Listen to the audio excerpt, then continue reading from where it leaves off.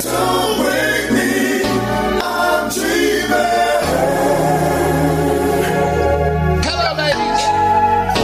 Don't wake me, I'm dreaming. Mo Facts with Adam Curry for January 21st, 2020. This is episode number 21, and it's Adam and Mo for all the ladies out there playing all the jams for you, which is another show we got to do, Mo. We got to do that together.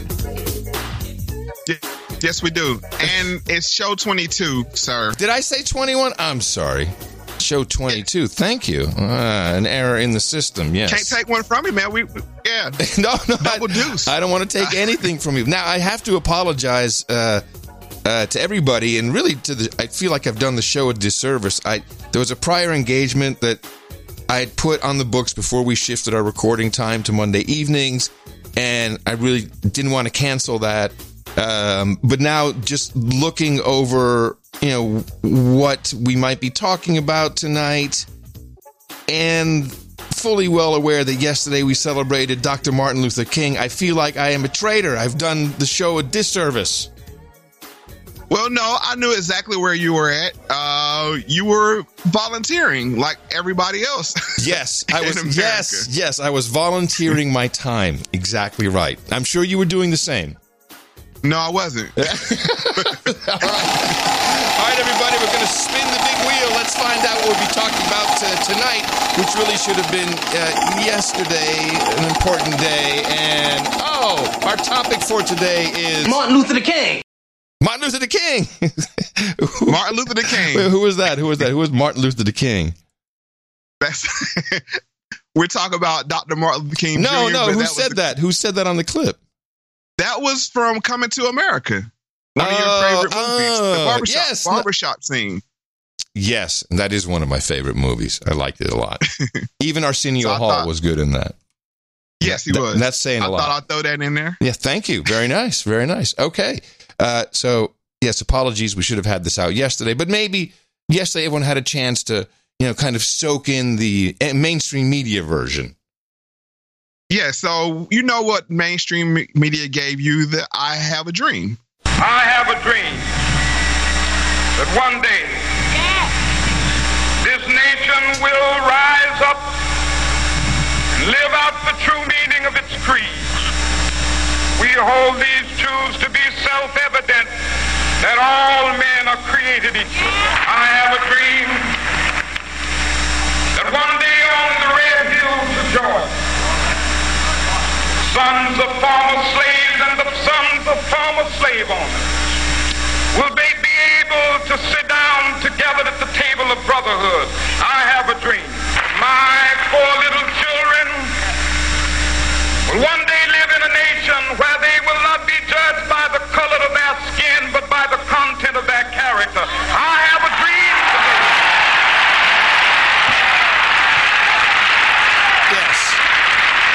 And may I thank you for finding one of the better quality versions of that clip. I hear so many versions of it, which is old film optical sound. This is pretty decent. Yeah, I tried to pick the best quality clips. I even do a little producing to... yeah, you're a musicologist. Yeah, yes, I am. So I know. It's appreciated and it's noticed. Yeah. So what we're not going to do is that. Oh, okay. I thought we could do more. Oh, all right. So we're not going to do that. Oh, okay. Good. MLK was a very special person.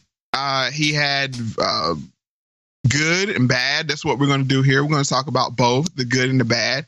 And what I really want to focus on is, one, how he is used as a product now, or his image is used as a product, one. And then two, the influences around him.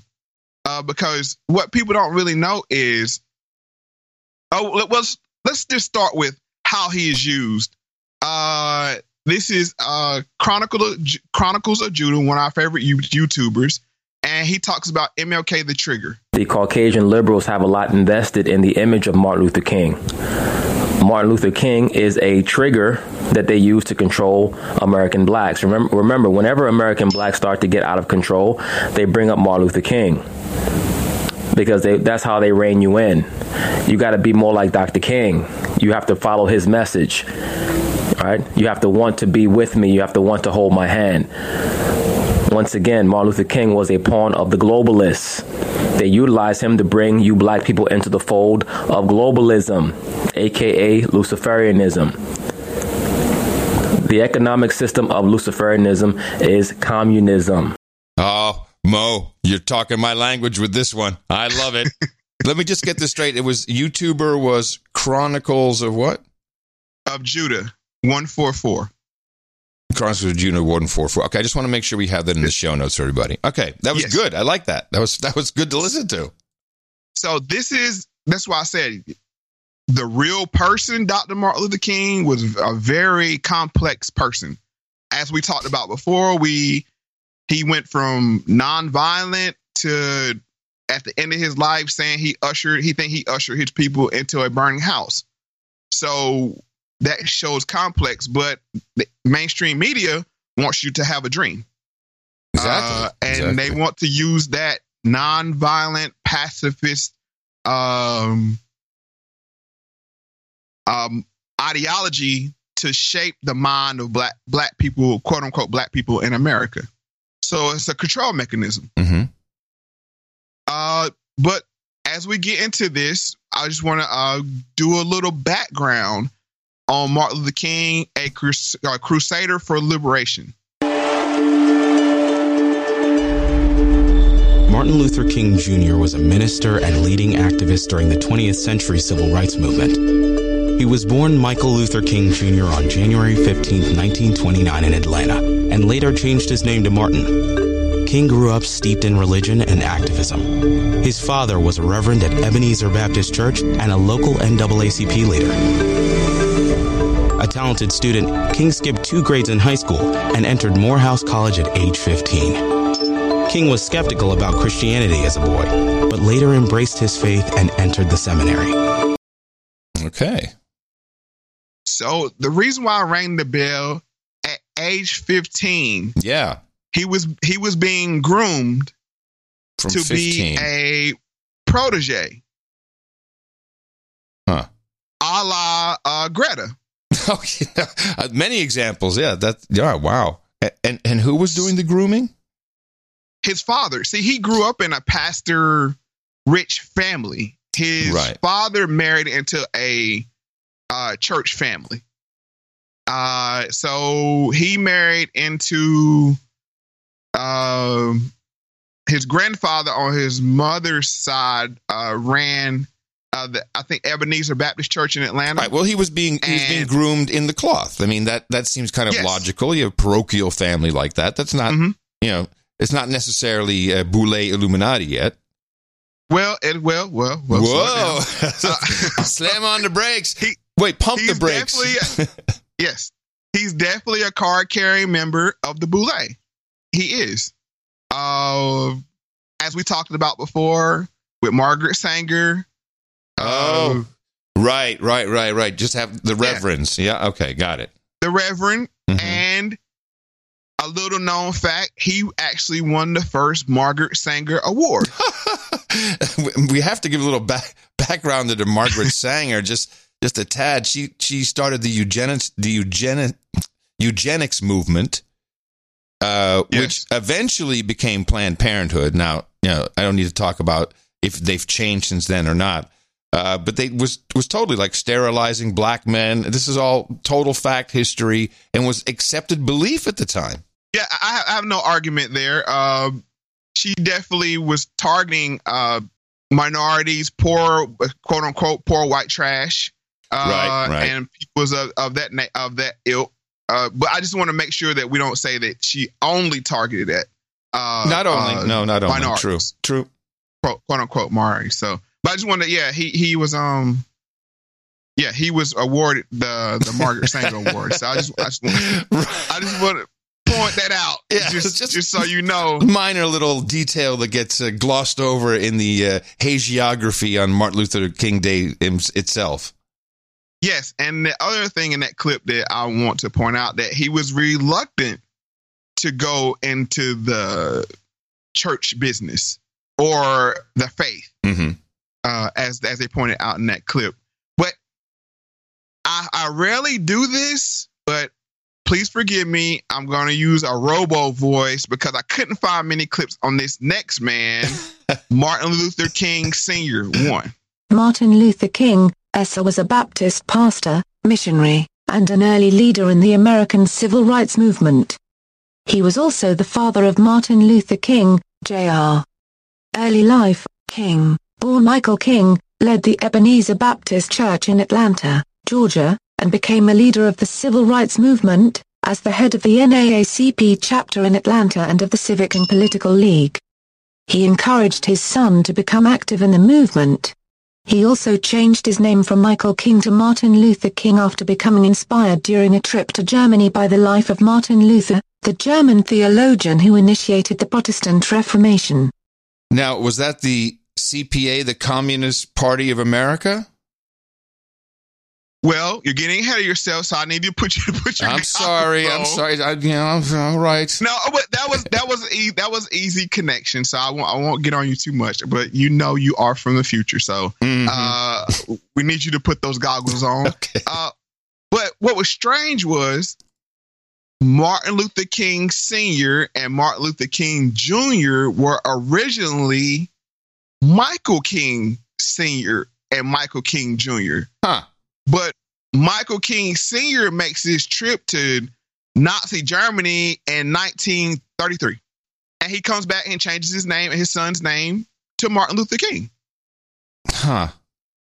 Because what were you doing in Germany? Because the Nazi the Nazi visit was, or the German visit was problematic, or could be seen as problematic, I guess. Yeah, what were you doing? I mean, that was just, I can't find too much information on what they were. I mean, it was a group of pastors, ministers how interesting. that went over there.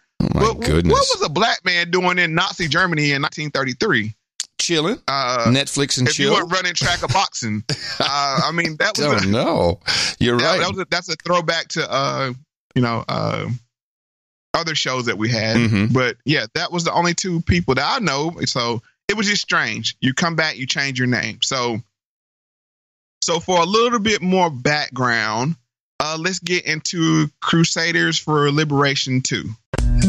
King was now the national face of the civil rights cause. He was jailed over 20 times, was once stabbed in the chest, his house was bombed, and he suffered relentless personal attacks on himself and his family. One day, I was crying profusely, and Mom picked us up from school and asked me, well, what's wrong? And I said, well, the kid said, Daddy's a jailbird. And she explained to me why he was going to jail, that he was really going to jail to make this world a better place for all of God's children. Well, the next day I came back to school with almost a new attitude, being proud of what my father was doing. So had you ever heard of Martin Luther King being stabbed? No. I've heard none of this. Where did you dig this up? This was on Biography, actually. So it's not, I mean, there's not like a... No, it's not like a hidden secret. Secret. But I'll give you a little background on it. Maybe that's why you didn't hear about it. On September 20th, 1958, Izola Ware Curry, a poor and demented woman from Georgia, became a footnote in history. Just a literal sneeze away from being a major figure. It says that day, the sometime housekeeper and short order cook pulled an ivory handle 7-inch letter holder and plunged a 7-inch letter holder into the chest of Martin Luther King Jr. Wow. While he was in Harlem for a book signing. She wanted to kill King's, she said, because she believed he was a communist and was spying on her. Wow. And such shame. And she was a black lady. Such shame brought to the Curry name. I'm trying to make amends. I'm trying to make amends. Wow. I really don't think I've heard that story. And a 7-inch? I mean, did it go all the way? 7-inch. What happened? I mean, clearly he survived it. Well, they had to remove the blade. I guess it broke off in him because they actually had to remove the blade in the talking point was he was a sneeze away from dying. If he just sneezed, he'd have died. That's the story. Wow. The fact that she believed he was a communist way back in 1958, which arguably he came from, his dad was communist. He was surrounded by a lot of communists, and we're going to get into that more. Yeah. Wow. The more you learn, the more you know. Yeah, so we ain't giving the M5M or the mainstream media for the people that don't know what M5M is. We're not going to give you the mainstream media story here. We're going to get into the nooks and crannies of his life. It's beautiful. And the people that surrounded him. Beautiful. I'm very excited. I like this a lot. So let's get back to his father, Martin Luther King Sr. too. In October 1960, when Martin Luther King, Jr. was arrested at a peaceful sit-in in Atlanta, Robert Kennedy telephoned the judge and helped secure King's release. Although King, Sr. had previously opposed Kennedy because he was a Catholic, he expressed his appreciation for these calls and switched his support to Kennedy. At this time, King, Sr. had been a lifelong registered Republican, and had endorsed Republican Richard Nixon. His son, Martin Luther King Jr. soon became a popular civil rights activist. Taking inspiration from Mohandas Gandhi of India, he led nonviolent protests in order to give African Americans greater rights. Wow! Mind blown. King was a Republican until JFK popped him out of jail, then he switched? So let me give you the background of this story, because this is what I have to credit my Black history professor, Dr. Mosley. All right. Because when he dropped on me, this is what started me really on to questioning what the narrative is in history. This is a nice... Yeah, I have one of these moments too. Yeah, that's beautiful. When you remember the moment when your brain... That's like your awakening. You're like, hold on a second. Yeah, this media is crap. Yeah, and the story is, in 1960, he was arrested for some kind of license violation in Georgia. And his father, Daddy King, that's what he was known as, was afraid that he was going to be lynched in jail. So he gets on the phone with his good friend Nixon and with the Kennedy people.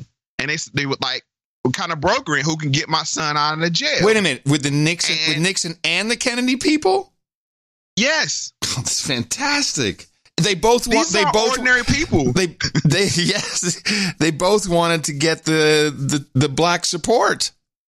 They were fighting for it. Oh my God, this is boing, boing, boing, boing. Nice. Thank you. So who was Kennedy was the one that made the wheels turn and got King out of there. And as a show of gratitude, Daddy King went on to sway his congregation and all his influence to Kennedy. And in the next clip, how Nixon turns back on Martin Luther King Jr. And it was devastating. The most devastating thing of all for Nixon, by the way, was an act of cowardice. When Dr. King was arrested on a totally trumped-up charge and put in a paddy wagon and in chains to be taken to Reedsville Prison in Georgia, Coretta Scott King called both campaigns, the Kennedy campaign and the Nixon campaign, said, would you please help get him out?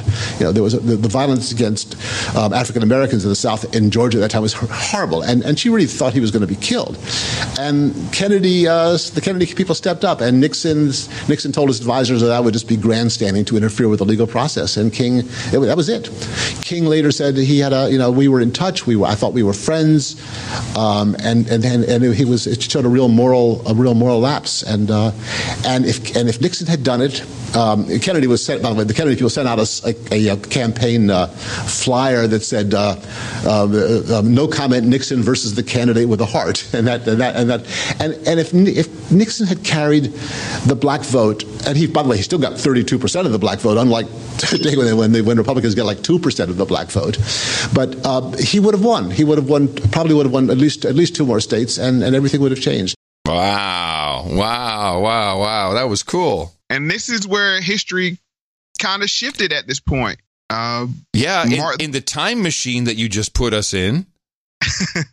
Wow. Martin Luther King became a huge civil rights leader. Daddy King swayed everybody within his influence to vote for Kennedy. Nixon lost. And wow. That's where we're at. Hey, I got to thank you right here. We're only 20 some minutes into the show. You've already given me a history lesson, which I was completely unaware of. And it's so obvious, where did he actually come from? And all you really see, all the imagery you get is, I have a dream and he's shot. That's pretty much it. I mean, to be honest about it, there's more, but that's what your brain, my brain remembers. So this is fantastic. And these are not ordinary people. No. These people were elite in a way. In a way, with their influence. I mean, I'm saying they wasn't like hugely rich people. No, but their influence, and influence is like one of the greatest things ever. He was like the OG Instagram influencer. Yes. Okay. And that's why I let out the show by calling him Greta in a way, because yes. Oh man, he was 15 years old when he was being shaped and groomed. Wow. And his father saw a great opportunity by him getting arrested and basically saying, who has that kind of power to call both presidential campaigns and say, hey, which one of you guys can get my son out of jail? Yeah, I'm holding a contest. Want to see how you're doing? Wow. That's maybe some Margaret Sanger juice. Who knows where that came from, but definitely in the milieu, as we would say. Yes. So the Nixon and Daddy King connection was so strong that he really didn't even have hard feelings towards Daddy King. As we'll hear in this next clip, Nixon visited Martin Luther King Sr. On arriving at Martin Luther King Sr.'s home, there was a wake-like atmosphere taking place. There must have been 50 or 60 people there enjoying food and talking with the King family and trying to help them cope with what had happened to their son. Mr. Nixon walked immediately up to Dr. King Sr., and when Dr. King Sr. saw Mr. Nixon, the two embraced. I remember being kind of behind Mr. Nixon and seeing Dr. King Sr. patting Mr. Nixon's back. I assume Mr. Nixon was doing the same with Dr. King Sr. He talked with the family there, with Mrs. King, with a number of their friends, and then we got back into the car and we headed to the airport. Wow. Shame. Just no shame. Let me go work the crowd during the wake. I think the Clintons do that very well now, actually. And just for context, that was post the assassination of Martin Luther King Jr. I just want to make sure people understood that. Yeah.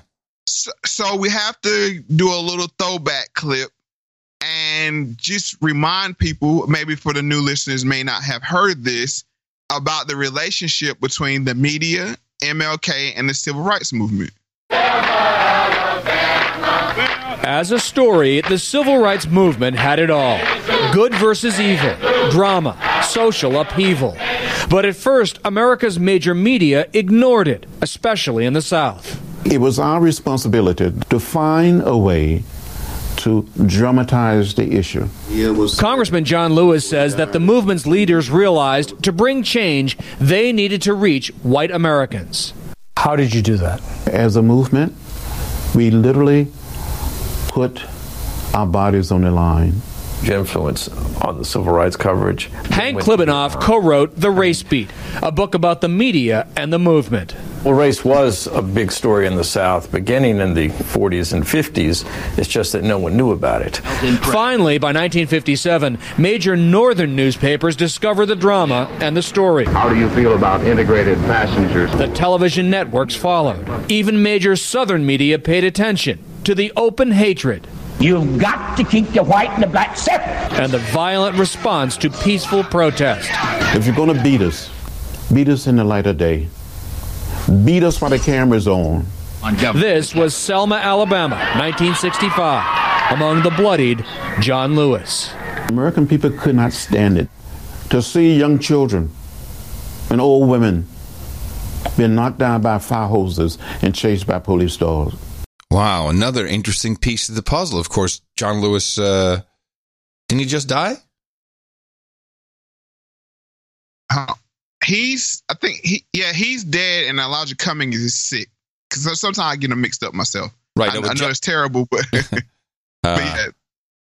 No, maybe it's the other way around. Now I feel bad about it. I do too. Sorry about that, but I just want to make the point. No, John Lewis is sick. And Elijah Cummings passed away. Yeah. Okay. So they were putting on a production. No kidding. That's the total show. And this is the tactic they use to draw attention to the movement. Right. But the movement, as we heard, had basically already been co-opted by politics. By politics and other influences. Yes. So there's multiple people. I mean, Martin Luther King probably has one of the greatest voices ever. Mm-hmm. What is called the Southern Baptist voice that politicians use when they go down south. You heard Hillary Clinton use it. It's really the Martin Luther King voice. Oh, totally. Obama uses it. I mean, this is not who we are. Right. So that just his voice alone made people want to co-opt him and steer him in different directions. Yeah, it was an incredible brand. I mean, an all-around multimedia brand with the iconic voice and the and his speech pattern, everything. Just total brand. And a very young man. Mm-hmm.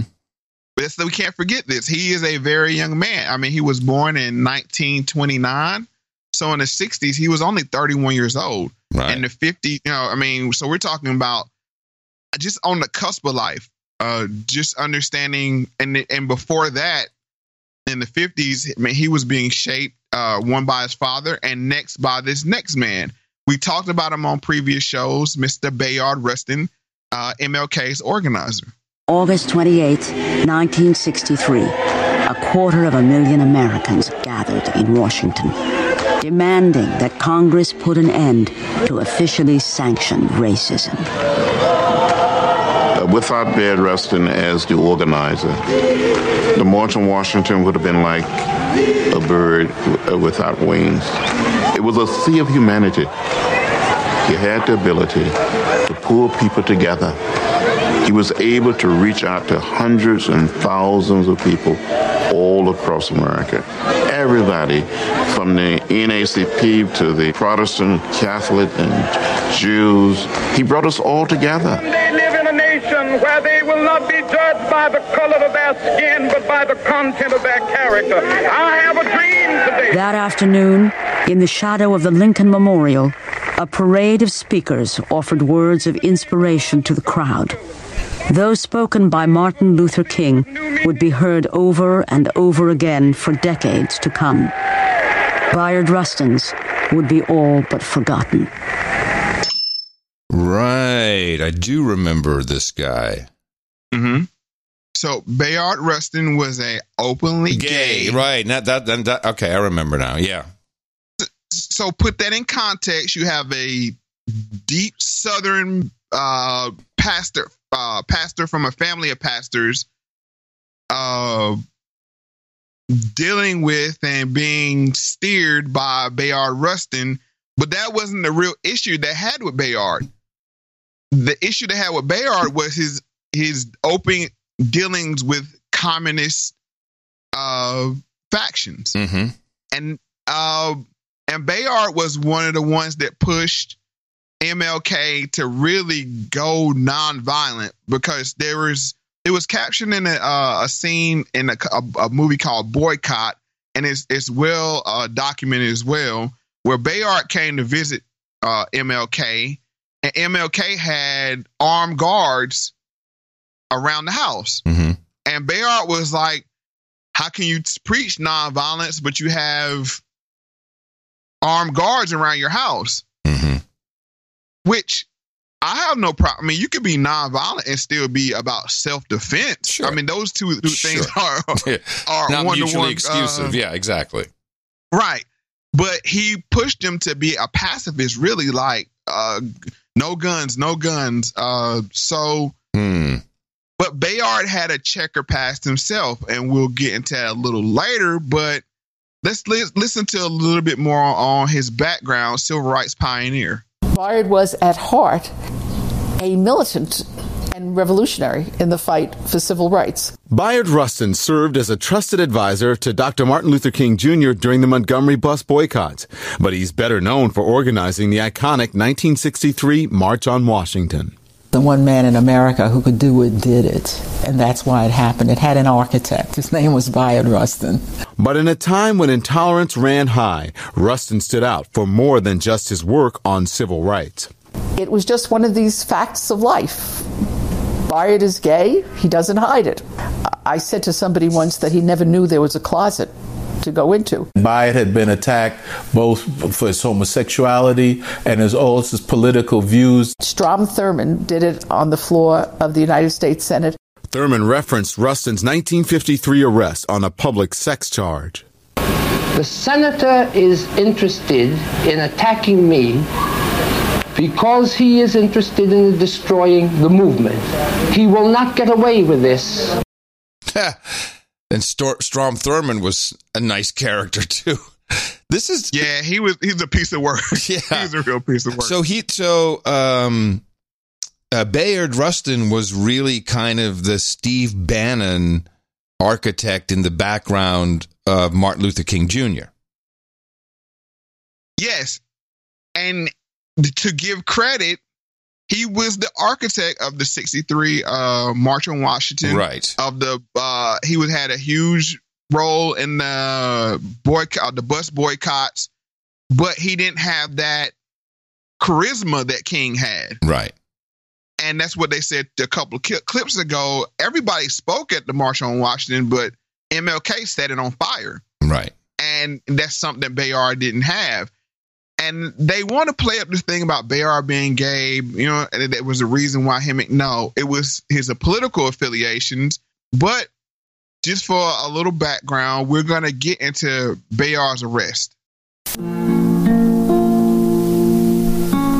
Though I was extremely fond of him, I knew that he was interested in meeting lots of other people, and occasionally they turned up in my bed when I wasn't expecting them.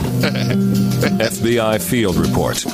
On January 21st, 1953, Rustin was arrested by the police department in Pasadena, California, as a suspected sexual pervert. He was charged with lewd vagrancy and sentenced to 60 days in the county jail.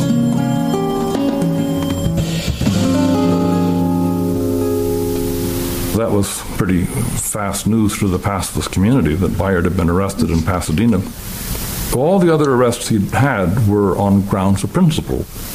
But this was an arrest where he knew he was wrong. I don't mean morally wrong because it was a sexual encounter. I mean it was stupid to get arrested on the backseat of a car with two guys in a public place, and he knew this.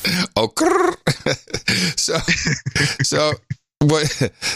man, this is why Jeffrey Epstein had so much power. Is that in America, in particular, not even Europe so much, but in America, it's always the sex stuff that brings you down. I don't care if you're CEO. I don't care if you're, if you're Martin Luther King or if you're his mentor or if you're the president. Mm-hmm. The sex stuff always brings people down in America. And that's the point why I'm bringing this up, because it didn't bring him down. Right. They knew it. They knew what was going on. Yeah. Southern Baptist preachers, I think they were Baptists, quote, 99.9% sure. Southern Baptist preachers knew who Bayard was, but he had so much juice and was such a great organizer, they looked the other way. Right. But that, of course, but it's still the Achilles heel for like a Strom Thurmond to bring that up. It doesn't help. But that's not what drove the wedge between MLK and Bayard. I got you. I understand that. It's this next clip that really did it. Some of you may have heard on your news, and I know I heard it on the news this morning on PBS, the public radio, that Bayard Rustin has been awarded the President's Freedom Medal. Bayard Rustin is well known amongst individuals who've watched the Marxist movement in this country for years. Bayard Rustin, he was a black individual, joined the Communist Party, Young Communist League specifically, and cooperated with the communists into his adult life. Then he became a socialist, ultimately becoming the leader of the Socialist Party in the United States. After that, he went to work with Martin Luther King to form organizations and became a very big leader in the civil rights movement. He actually was the primary organizer of the 1963 March on Washington. So, oh, wow. Cool. It was the fact that he was a communist, because we got to put this in perspective. Yeah. The 50s, 60s, well, going back to the 40s, being a communist or a socialist at that time was... That was the worst thing ever. Well, it was the worst thing ever, especially with Mr. J. Edgar Hoover breathing down your neck. Yes. And that's why they were like, we don't need that kind of attention, Bayard. Right. You know, what you do in parked cars with two men in broad daylight, that's one thing. But to be an open and out communist, no, that's no deal. But the influence, I would presume, had definitely rubbed off on King to some degree. It must have. And not only King. Okay, so let me just set up this next clip. This is from Mr. Danny Rubin. He was the National Youth Secretary of the Communist Party, a civil rights activist, and once called the most dangerous man in America to American youth by J. Edgar Hoover. He's going to speak. Yeah, that's a hell of a resume right there. But he's going to speak on Rosa Parks and the bus movement. So then when, a couple of years later, we went to them and asked them to help finance these buses of young people to the Youth March in support of the Supreme Court decision. They did it. That's how we were able to bring 2,000 young people to D.C. What else? Oh, so I'm giving a picture. This is the stuff closest to 60 that led up to it. And of course, there was Rosa Parks and the Montgomery bus boycott and the Montgomery, I forget what they called it, association. And we had a role in those things. Rosa Parks was active in the Southern Negro Youth Congress. People knew her. She was not a party member, but after she became a heroine, she was, friendly. Well, maybe this is a good point for you to mention the Highlander Folk School. Maybe this is a good time for you to mention the Highlander Folk School. Yeah, I intend to. Let me just finish this. Okay. Now is not a good time to mention the Highlander Folk School, but we'll get there. So a little background on Rosa Parks, because what we're doing is all the people surrounded in King's in his orbit sphere. In his orbit, yeah. Yeah, in his orbit. So Miss Rosa Parks, she was friends and occasional seamstress for Mr. Clifford and Virginia Durr, D-U-R-R. Have you ever heard of him? No. Okay, I'm going to enlighten you on who he is. Yes. First of all, he's a Rhodes Scholar. So, let's just put that out there. Okay, gotcha. Okay, and this is what I dug up on them. It says Miss Parks was also friends and occasional seamstress for Mr. Clifford and Virginia Durr, white upper crust New Deal progressives who have been active in civil rights efforts. He was a lawyer. He as a lawyer and she as a volunteer. Mrs. Durr encouraged and put money up for Mrs. Parks to attend a 10-day interracial workshop during the summer of 1955 at the Highlander Folk School. Wait a minute. Huh? No, this doesn't work. Rosa Parks was just a woman who was tired of sitting in the back of the bus. You can't tell me she went to some training camp. So the narrative goes. She didn't go to some training camp all of a sudden. Oh, Mo, what are you doing? It gets juicier. You're ripping the universe apart. A training center for union and civil rights activists in rural Tennessee. It says, Dirk, let me see. It says, he and Gray prepared an appeal conviction for Claudette Colvin, a 15-year-old African-American woman charged for violating Montgomery's bus segregation laws in March 1955. Right, she was the OG. She was the original Rosa Parks. Rosa Parks. Mm-hmm. But it says here, I'm continuing to read. It says activists decided that hers was not the case to challenge, not to use to challenge the law. Doesn't that sound familiar to Brown versus Board of Education? How they picked which cases they were going to use? Of course. Okay, I continue. Wait a minute, hold on. Did Claudette not look right for the part? You know, there's reasons for this. She was dark skinned. It was rumored that she was pregnant at 15 years old. So she didn't pass the paper bag test, so to speak. And she did pass the communist test. Right. I said, where was that? Durr was therefore ready in December 1955 when police arrested Rosa Parks for refusing to give her seat to a white man. So the lawyer for Claudette Colvin is best friends and cool with Rosa Parks. They pushed Claudette Colvin to the side, and Rosa Parks end up, I'm tired, my feet hurt, I'm going to sit down on this bus. And then they end up taking the lawyer, Gray, took on the federal court litigation challenging the constitutionality of the ordinance. So that's how it happened. Wow. So now tell me what you just heard, because I know I said a lot. Well, what I just heard is that a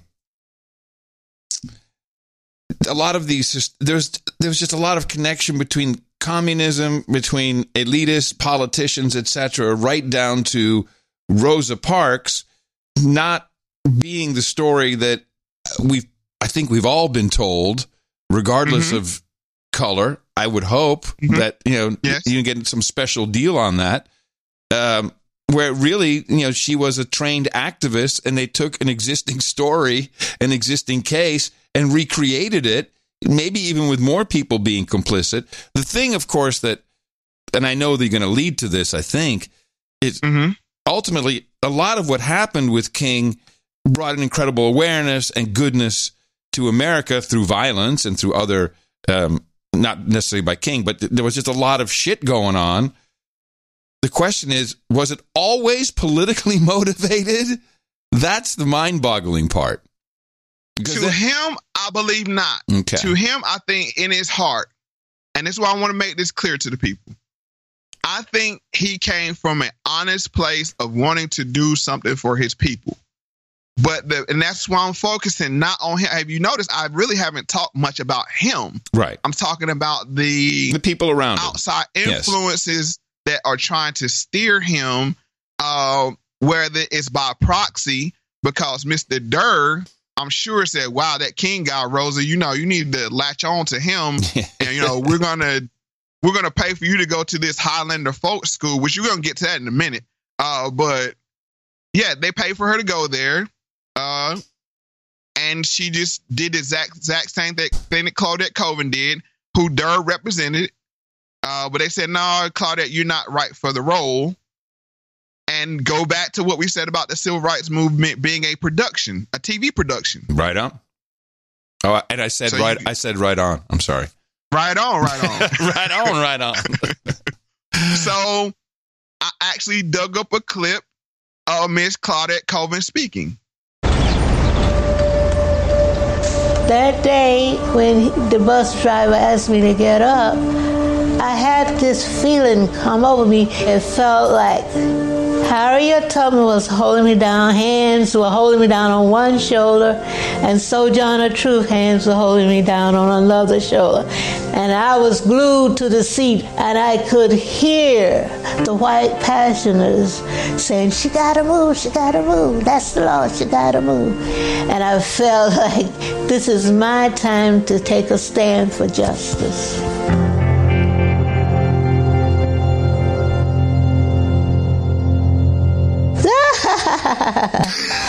My name is Claudette Colvin, and in 1955, I refused to give up my seat to a white passenger on the bus in Montgomery, Alabama, 9 months before Rosa Parks. I was 15 years old. Okay, acting as the casting director for the bus scene of the movie. We're sorry, Miss Claudette. Your voice is just not going to cut it. We need someone to be upstanding and sound the part. You'll have to go. That's exactly what it was. It was casting. And then you top that on with being allegedly pregnant. That wasn't going to fly. Not helpful. I mean, people were not going to be as sympathetic to her. We can try and cover it up with some CGI. Oh wait, we didn't have that. Now where are we at? Okay, now we can get back to the Highlander School. Yeah, I want to hear about this. But this is why J. Edgar Hoover stayed on Martin Luther King so hard, because he knew that he was a communist. He was a pawn of many different factions. And as I've stated previously, Martin Luther King attended a school known as the Highlander Folk School. Him, Ralph Abernathy, and that lesbian, Rosa Parks, who they used. She was none but a secretary at the SCLC. It was really a young sister named Claudette Colvin who resisted getting up out of her seat on the bus. But they knew that they really couldn't use her because she was a 14-year-old girl who was pregnant. So they decided to use Rosa Parks. I like how he says that lesbian. Whoa! Well, I couldn't validate that, but I wasn't going to clip it out for just a sec. I use clips as they are. I don't dink around with them to manipulate them anyway. And if we do, then we let you know something was edited, of course. Yes, but I just left it in there. Interesting. But as he said, the Highlander School was known for its communist ties. One Mr. Miles Horton. He was an American educator and socialist, co-founder of the Highlander Folk School. Let's go down to, it says that I'm reading for Wiki here. It said the term communist was applied to Horton's teachings in Highlander School because the school's philosophy of bringing whites and blacks together in violation of segregation laws. No, not because you're bringing whites and blacks together, because of your affiliations with actual known communists. And another man named Mr. Stanley Levison. Now, Mr. Stanley Levison was really close to Martin Luther King. Mm-hmm. He was even considered a ghostwriter for Martin Luther King. And it said, although no evidence of Levison having further ties to the CPUSA, Communist Party USA, the FBI used earlier communist history to justify wiretaps and bugs in his office and his offices and hotel rooms of Martin Luther King. It says FBI Director J. Edgar Hoover had long associated the civil rights movement with communism. So that just lets you know of who they're dealing with. Now, so that we know about the Highlander School and this rural school in Tennessee, we're not talking about the internet age. So to find out about some school in the middle of rural Tennessee that's pushing communist ideologies, you had to know somebody that knew somebody. Right. You see what I'm saying? Of course. But one of the little known facts that I even found out myself while doing this show, and I always love doing that when I find out something I didn't know, I like to share it with other people, the Highlander School song. It was in the civil rights struggle that Highlander became most famous, and famous for a song. How that happened is a textbook example of Highlander working exactly the way it was designed. From the start, the civil rights movement had songs, lots of songs, but it didn't have a song. One unifying and irresistible anthem that not only said who they were, but that musically expressed all their hope, determination, and spirit. Septima Clark, Pete Seeger, and a new young staffer named Guy Carawan began adapting an old hymn-turned-labor song that Zilphia loved to sing. The word will was changed to shall. Some verses were fitted to the new movement's goals, and the tempo was changed so people could march to it better. It became We Shall Overcome. We shall overcome. Deep in my heart, I do believe we shall overcome. Wow. So were those basically the lyrics to the song?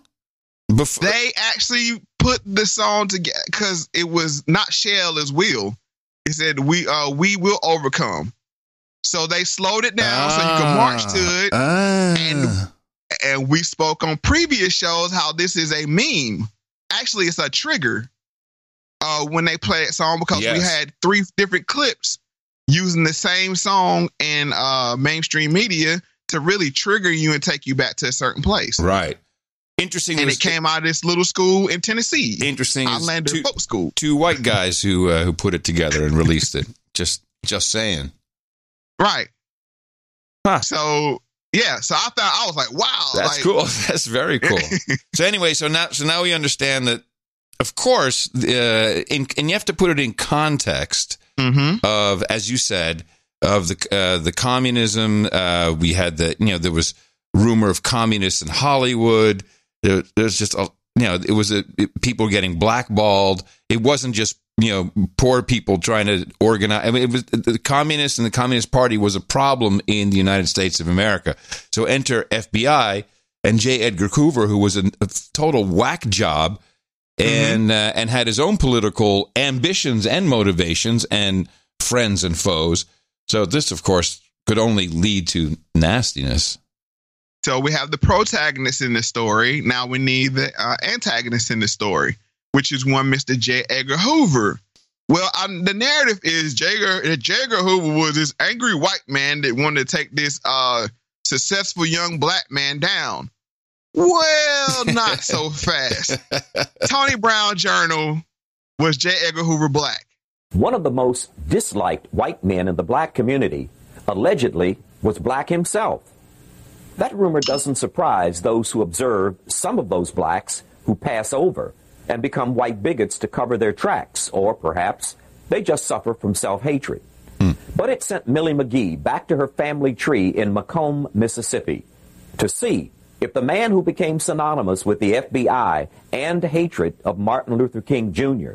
was himself her cousin, who had gone through the special Underground Railroad built from the South to Washington, D.C., for blacks who looked white enough to live as white people.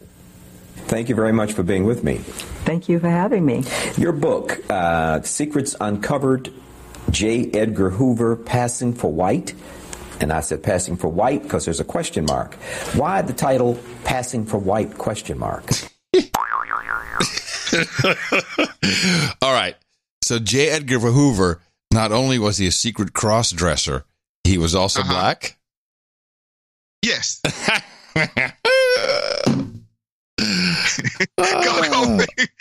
figure. The longest reigning. That was not in my textbook. Of course not. But it doesn't work to the narrative of anything. Nothing. So nothing works with that story.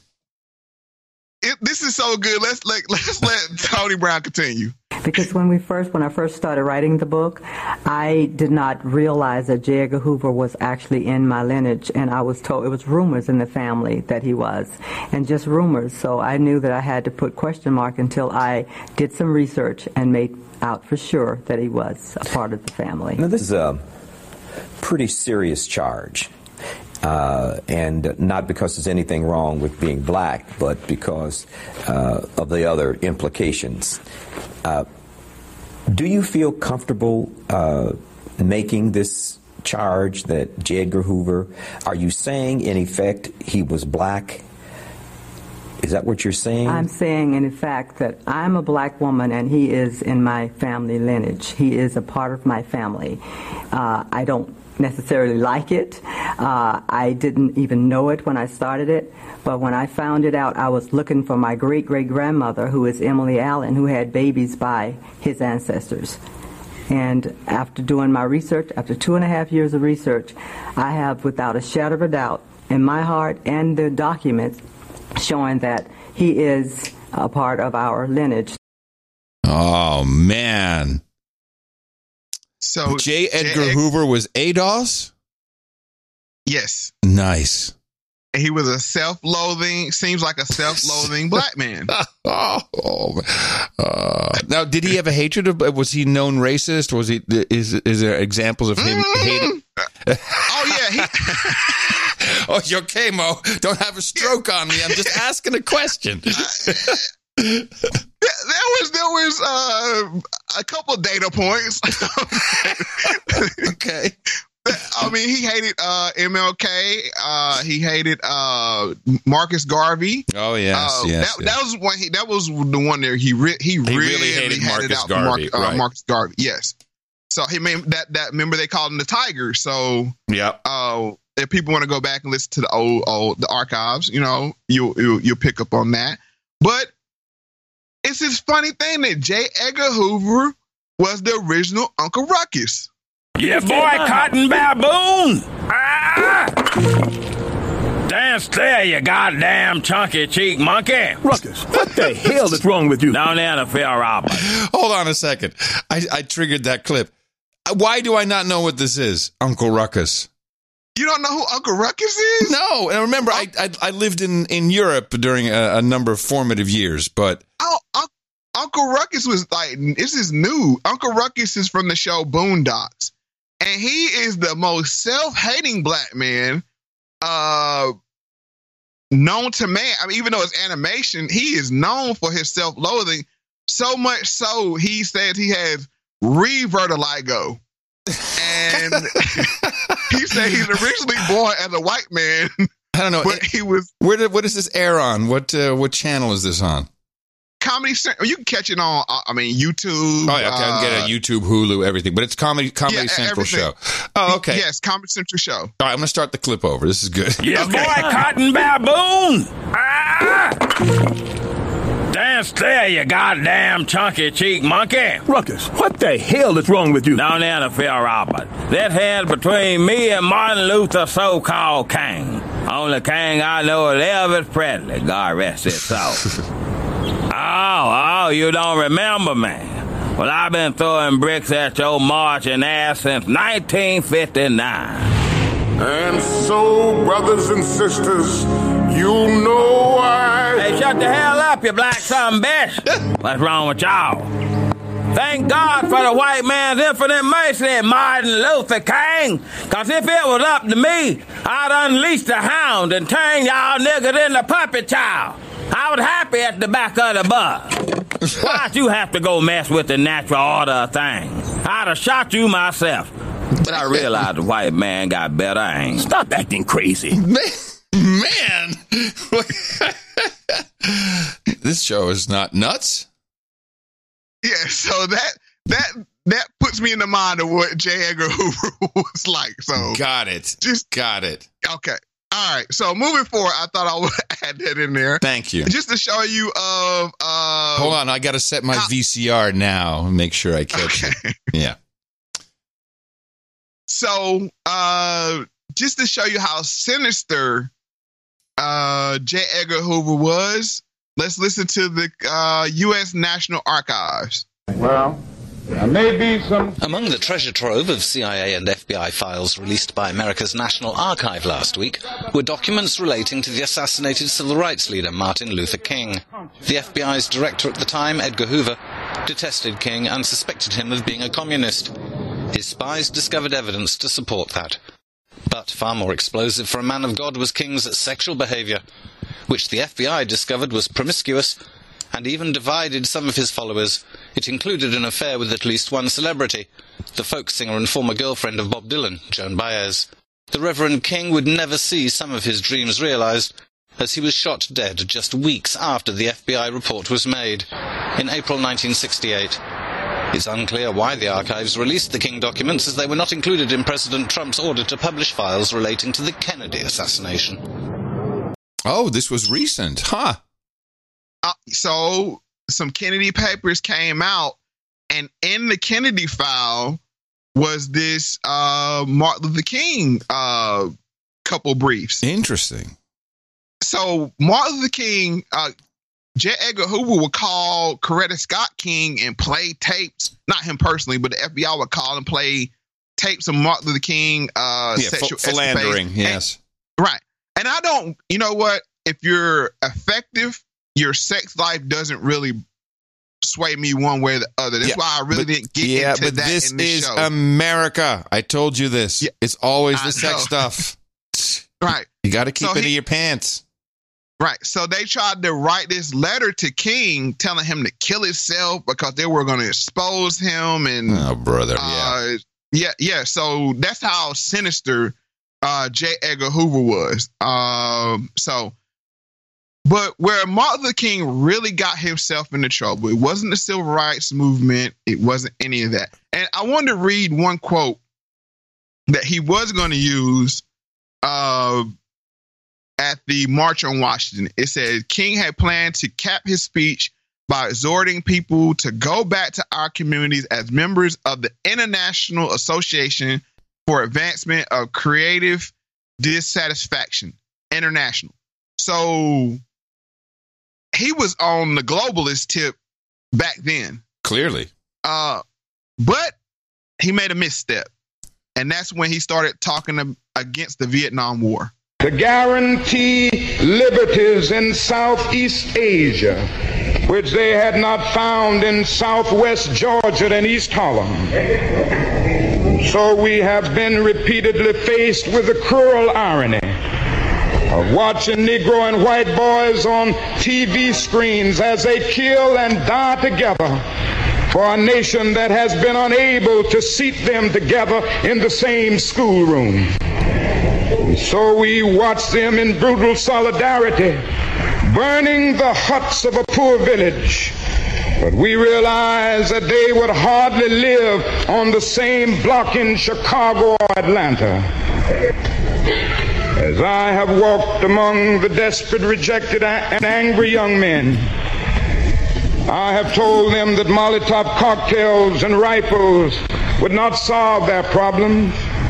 But they ask, and rightly so, what about Vietnam? They ask if our own nation wasn't using massive doses of violence to solve its problem. And I knew that I could never again raise my voice against the violence of the oppressed in the ghettos without having first spoken clearly to the greatest purveyor of violence in the world today, my own government. Yeah. Now, this to me shows that he was indeed very sincere, because he saw the hypocrisy, spoke out about it, but underestimated a number of things, including the military-industrial complex and just a whole. I mean, we could do a whole nother show on that alone. But yeah, yes. that's clearly it's like, what? Okay, King, now you've pushed us too far. And let's put it into context. He's saying these things about sending his people into a burning house. You have, at this time, Black people becoming more, they were growing tired of the nonviolent resistance and leaning more towards, if nothing else, self-defense of the Malcolm X mindset. So they were like, if King starts to talk self-defense and anti-war and burning, yeah, because he is effective. He's an effective speaker and motivator. But he didn't stop there. King continues on about the Vietnam War. America and most of its newspapers applauded me in Montgomery, and I stood before thousands of Negroes getting ready to riot when my home was bombed, and said, we can't do it this way.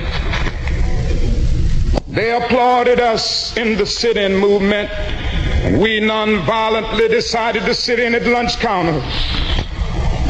They applauded us on the freedom rides when we accepted blows without retaliation. Oh, the press was so noble in its applause and so noble in its praise when I was saying, be nonviolent toward Bull Connor. There's something strangely inconsistent about a nation and a press that will praise you when you say be nonviolent toward Jim Clark, but will curse and damn you when you say be nonviolent toward little brown Vietnamese children. There's something wrong with that press. Yeah. Yeah, he touched that third rail. And the fact that he bit the hand that had been friendly to him in the media, because he came at the press in the clip we just played. Yes, and in the context of that is the Vietnam War was the first media war. It was mainly photojournalism, but there was also a lot of film coming in, and that's when Americans first really saw the ugliness of war as it was being reported. But I'm sure it was good for the ratings for the media. Well, that's an important moment in television history. Yes, very good for the media. People are glued to it. We love war. Woo! So he had got to a point where he was like, okay, let me back up a little bit. So at this point, JFK had stepped in and Robert Kennedy had stepped in like, King, we know who you're associated with. You got to cut those people off. Because of the communist ties. And right after that, JFK was assassinated, and MLK gives his views on JFK and MLK. The most devastating thing in Martin's life was the assassination of President Kennedy. He saw it as his own assassination. And he said, if they can't protect the president, our days are numbered. Yeah, right on. Yeah, I mean, I said it again. Yes. Yeah. Yeah, I can understand, yeah. And he was exactly right. Martin Luther King assassinated. Eyewitnesses to the assassination say that Dr. King left his room 306 at the Lorraine Hotel just before dinner to get some air. He walked over to the railing at this spot, and noticing some friends below, he leaned over and began to speak with them. Police say 205 feet away, in a window in a flop house, the assassin waited. He waited, police believe, in a bathroom down the hall from the room he rented but 4 hours earlier. To get a clear shot of his victim, the assassin apparently had to stand in the bathtub, leaning forward to brace his arms on the window ledge to steady his rifle. And this was the view he got. He fired a single shot, hitting his target squarely, and then he ran. Out of the bathroom and along the decrepit hallway, turning, he raced down the rickety wood stairs and out. One policeman said he simply faded. Ike Pappas, CBS News, Memphis. And he was dead. Yeah. So, but the story doesn't end there, because the narrative was lone shooter, racist guy, Earl Ray, I think it was James Earl Ray, 3 names. 3 names. We're always looking for 3 names. That's your typical. 3 first names. You're right. It's a trifecta. That's really a good one. It is your ultimate white supremacist Nazi hate guy has 3 first names. James Earl Ray. Yeah. Let me guess. It wasn't him? Not according to Judge Joe Brown. Did he, in fact, assassinate Dr. Martin Luther King? And had he not died and his local attorney not died in close succession, it would have been my finding that he was not the gunman. That Remington 760 Game Master they've got in the Civil Rights Museum is not the murder weapon. It's not even close. Well, and it was a 2-man hit team that killed him from the fire station dormitory. It wasn't the flop house, and it wasn't in those bushes. So, yeah, I got into the deep details of Dr. King, and that 3 or 4 year period, that case was kicking around in front of me. Wow. Okay, two-person hit job is a very, very, very different story. Mm-hmm. There was a thing called Operation Lantern Spike and Operation Chaos. So this is from the Cynthia McKinney's 2002 Martin Luther King Jr. Record Collection Act, which I love Cynthia McKinney. I think she does great work when she was actually into politics.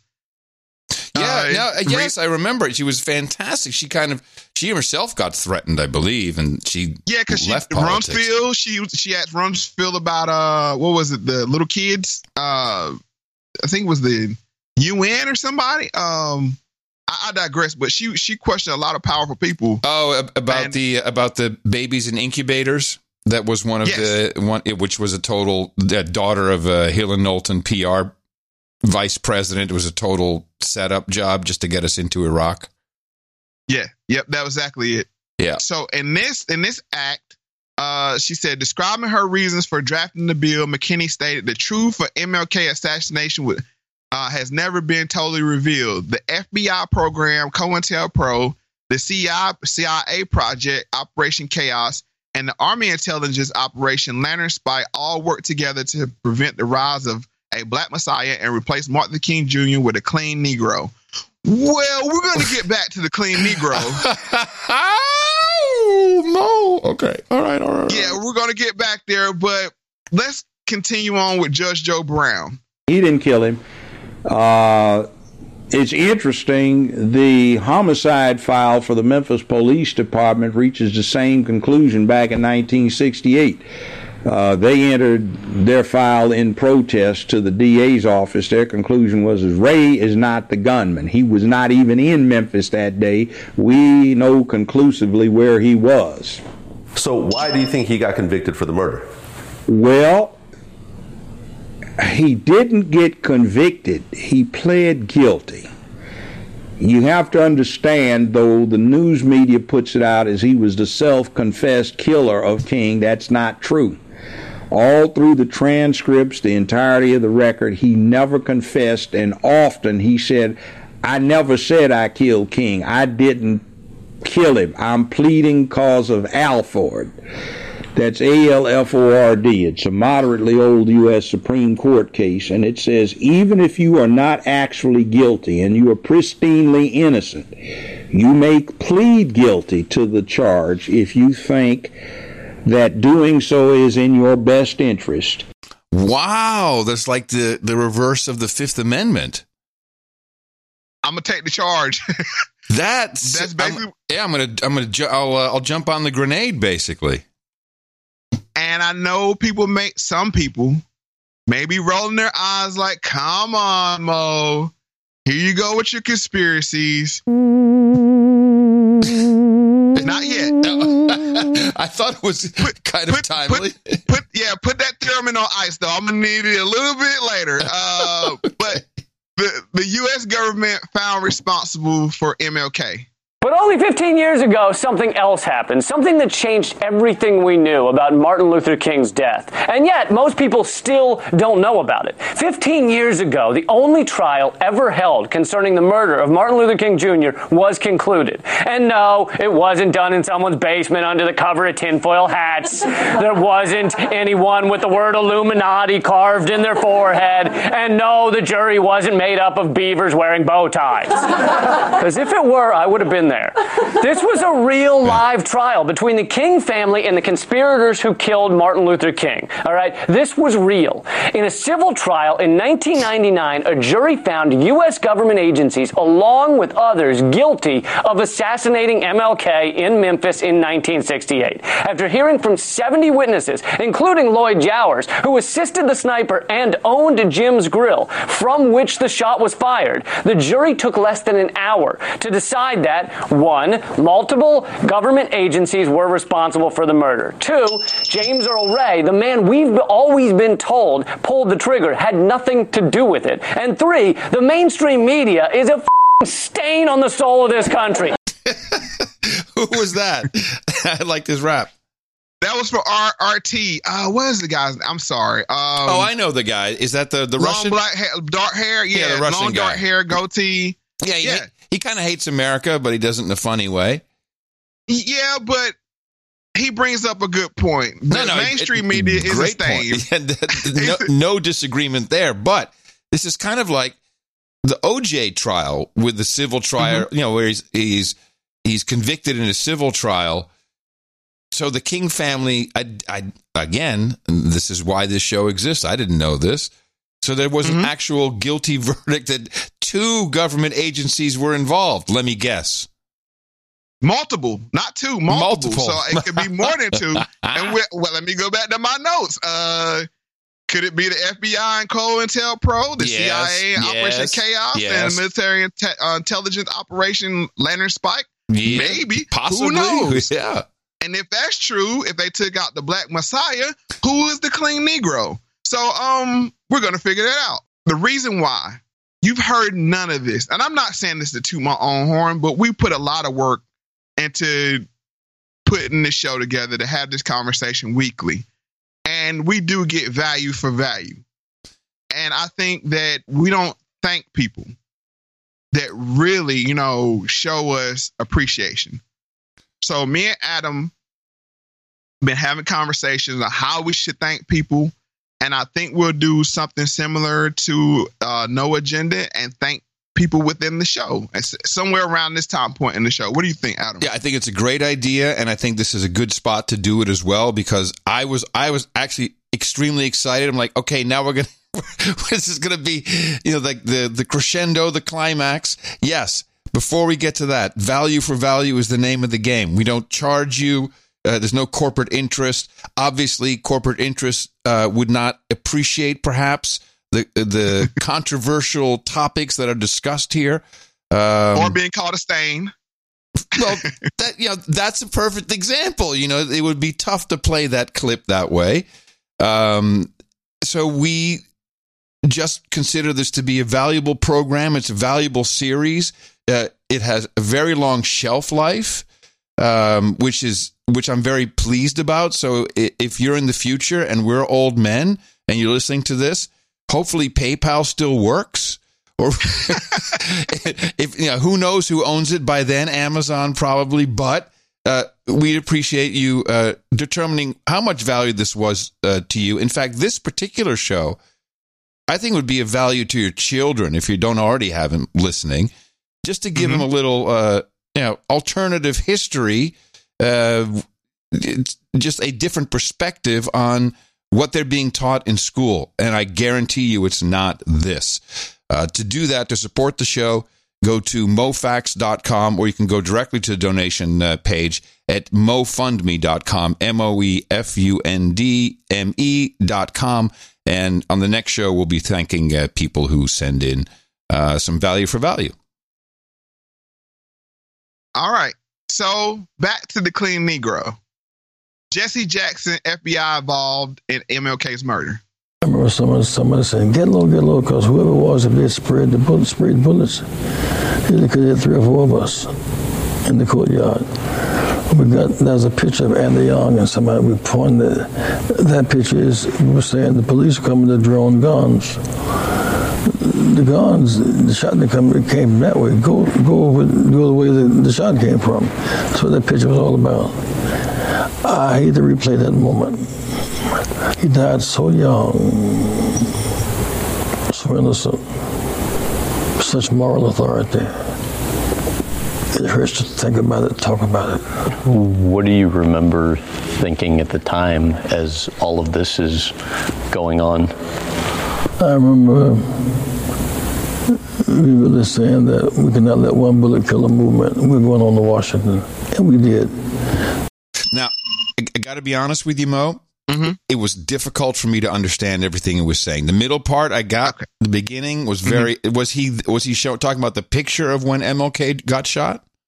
Well, the reason why I played this clip was his account. He's out there pointing in the wrong direction from where the trial that we just spoke about said the shots actually came from. Oh. It didn't come from that window y'all were pointing at. You know the iconic picture where they're all pointing? Yes. That was bullshit. Excuse my language. I hardly ever use that. That was complete bullcocky. Right. What are you pointing at, Jesse?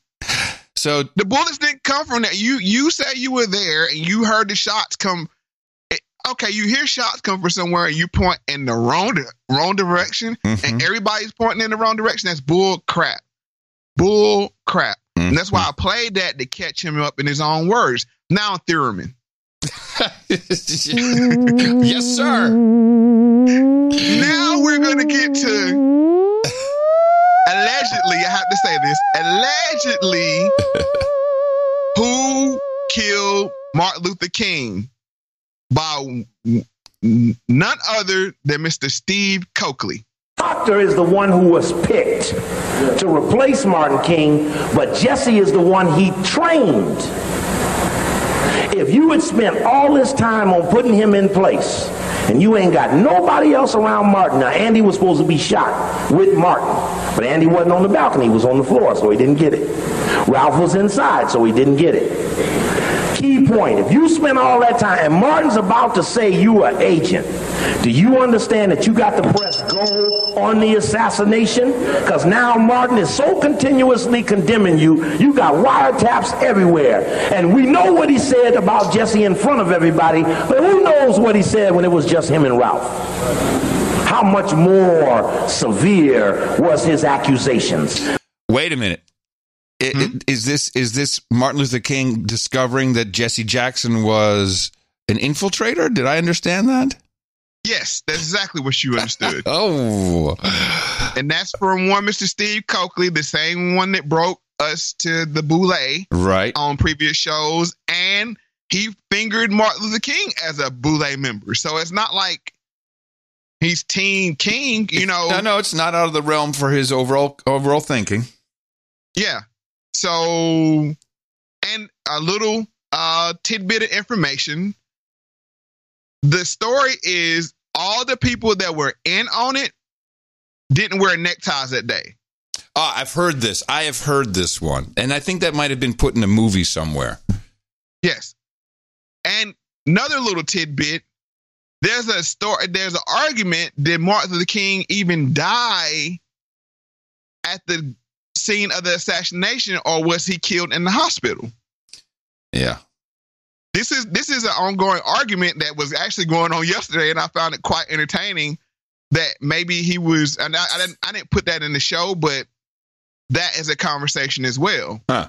Because he actually, some people say he actually didn't succumb to his gunshot wounds, a la the kid in Washington, D.C. Has anyone really documented this story the way you've been unfolding it so far? Is this in any movie? Who's going to fund it? I'm not being facetious. I'm just saying that. Now, what am I thinking? Let's go back to the top of the show. What is Martin Luther King? He's the trigger to keep black people in control. If you let these little nuances and we can't have humanistic properties of him. No, we can't come have about. any Even of that. to the burning house. Yeah, no. That will ruin the effect of the trigger. It's I have a dream. Be nonviolent. You know, every time play along. Yeah. Anytime people start getting riled up, it's calm back down. But let's let Steve Coakley continue on. Now, what's happening? NBC Meet the Press, the most watched Sunday news program, goes back to this moment that we're out teaching is a point of distrust and evidence of Martin's dislike to Jesse. They go right back to that spot, put him right on Rockefeller's NBC, toss that ball right up and say, Jesse, now when I toss this ball up, I want you to stuff it home. So he puts a circle around Jesse's head and a circle around Martin's head, calls it close, and says, you were one of Martin's closest associates. What did Martin King say to you the night before he died?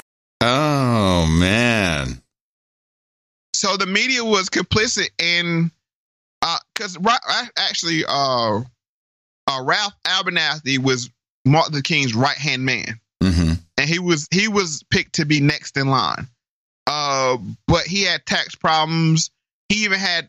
Jesse Jackson even had bigger tax problems than him, but they didn't mess with Jesse. No, I was going to say, you don't have tax problems. The IRS creates your tax problems, and for some people, they don't create the tax problems. And the story is that Jesse Jackson owed multiples of what Ralph Abernathy owed, but he wasn't bothered. So let's continue on with this conspiracy theory. I'm going to have to say it like that, and this is all alleged. But did Jesse Jackson set up MLK? Despite his official inclusion on King's staff, King soon found himself unimpressed with aspects of Jackson's personality.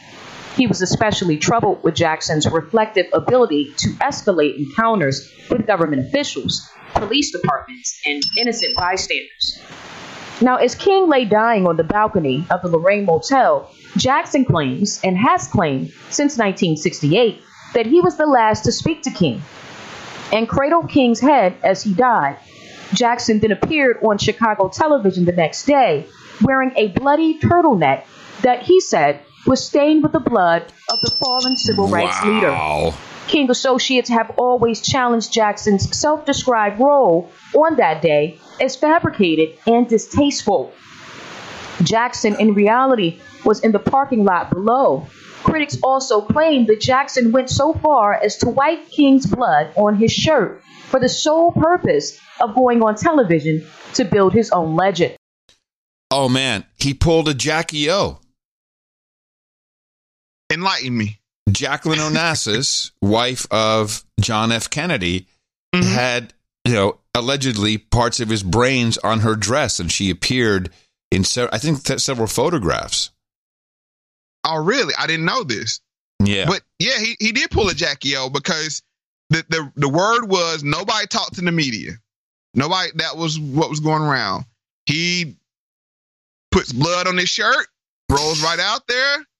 Yeah, I'm the right-hand man to Martin Luther King, and history goes on. I mean, even if it did happen, if it was the turtleneck, it's the next day, and he's wearing it? Still wearing it. It's highly inappropriate. That is the ultimate clout chase, to use a modern term. There's biblical comparisons for what he did with that. Yeah. Yeah. But the sad thing is, the deaths didn't stop for the King family. And the King and the Kennedy families have so much in common, and it's kind of sad. Adam, these next few clips, just to quiz you, did you know they assassinated MLK's? A mysterious drowning left a family in shock, and a king's legacy lost in the shadows. Was his death an accident or murder?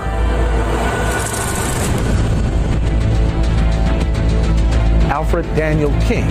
Love must be expanded, not only to our obvious enemies, but to those within ourselves. The younger brother of Martin Luther King Jr.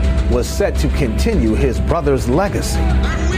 But just 15 months after Martin was assassinated. That's sad news for all of our fellow citizens and people who love peace all over the world. And that is that Martin Luther King was shot and was killed tonight in Memphis. AD's life was cut short too. In this groundbreaking television event, we reveal the story of A.D. King, his legacy, his leadership, his death. I'm Ed Gordon. We'll tackle that question on the 50th anniversary of the King assassination with new details on the death of A.D. King. Unsolved History, Life of a King. Wow. Did you know that? No, I didn't know that. What I do know is that we need to have some kind of music, some kind of scary music or something to really draw you in. Otherwise, you don't understand the direness of the situation. So on July 21st, 1969, 9 days before his 39th birthday, Alfred Daniel William King, Martin Luther King's brother, was found dead in his swimming pool at his home. Mm-hmm. It said the cause of death was listed as accidental, but people don't see it that way. No, I can understand. And you're right, the parallels with the Kennedys is crazy. But it doesn't stop there. Did you know they assassinated Martin Luther King's? No, I was sitting in the back, and that's why I got a better look at him. Because as he was shooting, it was such a shock. I was standing there. I couldn't believe. I thought it was something like a toy gun with blinks or something. And, down the front or in the middle of the conversation? But after he shot, I seen some people falling. Then I knew.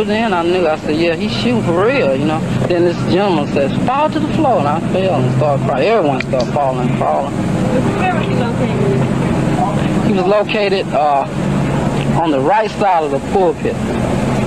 He went directly to the front of the church? No, he stood up and just started shooting.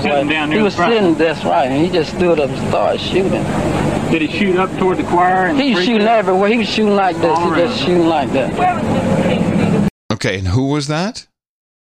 On June 30th, 1974, Alberta King, Martin Luther King's mother, was assassinated inside a church by Marcus Wayne Chenault, a 23-year-old black man from Ohio who had adopted an extremist version of the theology Black Hebrew Israelites. And that's fast forward to now, with that we heard that group in the news. Yes. Yeah, go ahead. It's the kids. The kids with the MAGA hats who were at the pro-life rally, and they were being yelled at by the Black Israelites, and I believe the shooting of a Jewish deli or store in New Jersey. Yep, and the rabbi killing. Right. Yeah, but hold on.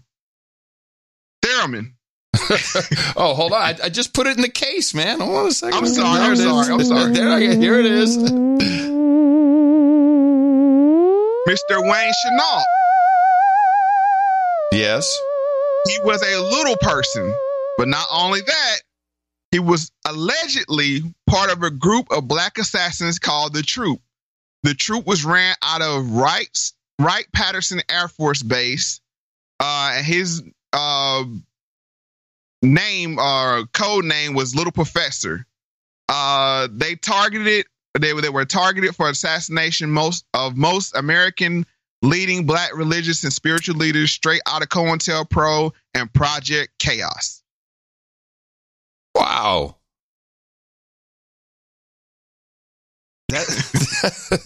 That's pretty mind-blowing. Oh, man. I love that. Had you heard of these two family members being killed? No. Well, why not? Maybe. Well, why not is obvious because what was the quote about the M5M? Stain. Exactly.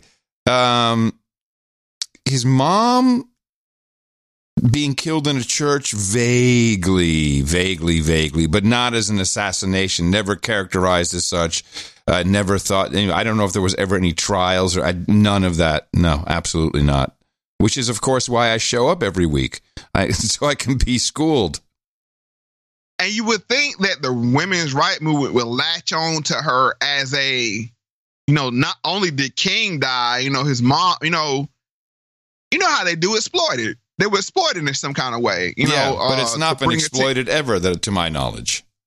Whenever I see that, when they don't exploit something, that's a tell. Huge red flag to me. Yeah. Is same as the one with the guy. I brought his name up early. Brought him up early, but not by name. The kid in DC that got killed by that worked for the DNC. Seth Rich. I always forget his name. The fact when they didn't use him as an example of gun violence was pretty telling. Well, it was also the wrong gun. It wasn't some scary looking AR-15. It was a .22 pistol. But yeah, your point is totally right. But it was in Washington, D.C., a gun-free zone. And it was a white guy. And it was a white guy. Obviously, Oh, yeah, that's true. White guy getting gunned down needs some news attention. But one of your D.C. and DNC workers. So I mean, like, it just struck me that we don't care. No tragedy goes unexploited. Yes, correct. So I know this has been a rough ride. No, it's been a beautiful ride. It's been the roller coaster of my life. But I found this quirky little clip, and I thought it was a good way to end it because it was just this has been like a very sad show in a way, but very enlightening, enlightening and informative as well. Accidentally honored on MLK Day. Tonight's Fact or Fiction is brought to you by America's Finest Carpet. In tonight's Fact or Fiction, we're looking into a story involving a stunning Martin Luther King Day mistake. As the story goes, a plaque made for a 2002 MLK Day celebration in Florida gave thanks to Dr. King's assassin, James Earl Ray. And amazingly, this one is true. For their annual MLK Day celebration, the people of Lauderhill, Florida, invited actor James Earl Jones to be their featured speaker. In appreciation, they ordered a plaque and were horrified when it came with an inscription thanking James Earl Ray for keeping the dream alive. AdPro, the company that made the plaque, claimed the error was an innocent, albeit stupid, mistake. The plaque was corrected in time for the celebration. Man, that's horrible. What was that? Thank you, James Earl Ray, for keeping the dream alive. Oh, man. Oh. Hey, James Earl Ray, do the CNN voice. Oh, man. Well, Mo, man, this was great. And yes, it is, in a way, it's sad, but no, not really, because look at where we are. Look at what's taking place right now. None of this conversation might have ever happened without MLK. Correct. Obviously, events unfold, and they have to unfold in a certain way for the future and the current to take place at all. But it's great because we get to learn from this story and hopefully look at lots of people with fresh eyes. Jesse Jackson, for sure. that was the goal. Is to give you information that the mainstream media just refuses to let out, even though it's well documented, is court cases, it's not, tinfoil hat, Dorito dust finger, that meme that or tropes they put out there for conspiracy theories. These are real facts.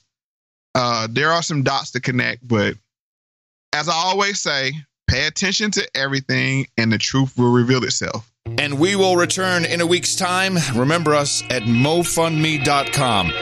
We'll see you in a week, everybody. Bye-bye. Hey, Mr. Dreamer John.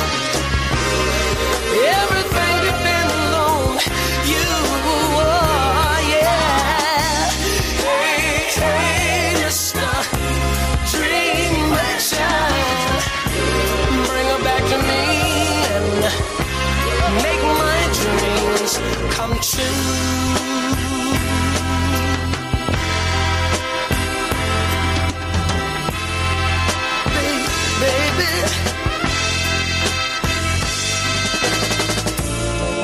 When I say goodbye to my love, I didn't mean to make her cry. I didn't realize of our love. Now I need her by my side. Hey, Mr. Dreamer Child, bring her back to me, make my dreams come true, make them come true, yeah, oh Lord, yeah, Mr. Dreamer Child, would you please do me a favor? If you should happen to see my baby somewhere,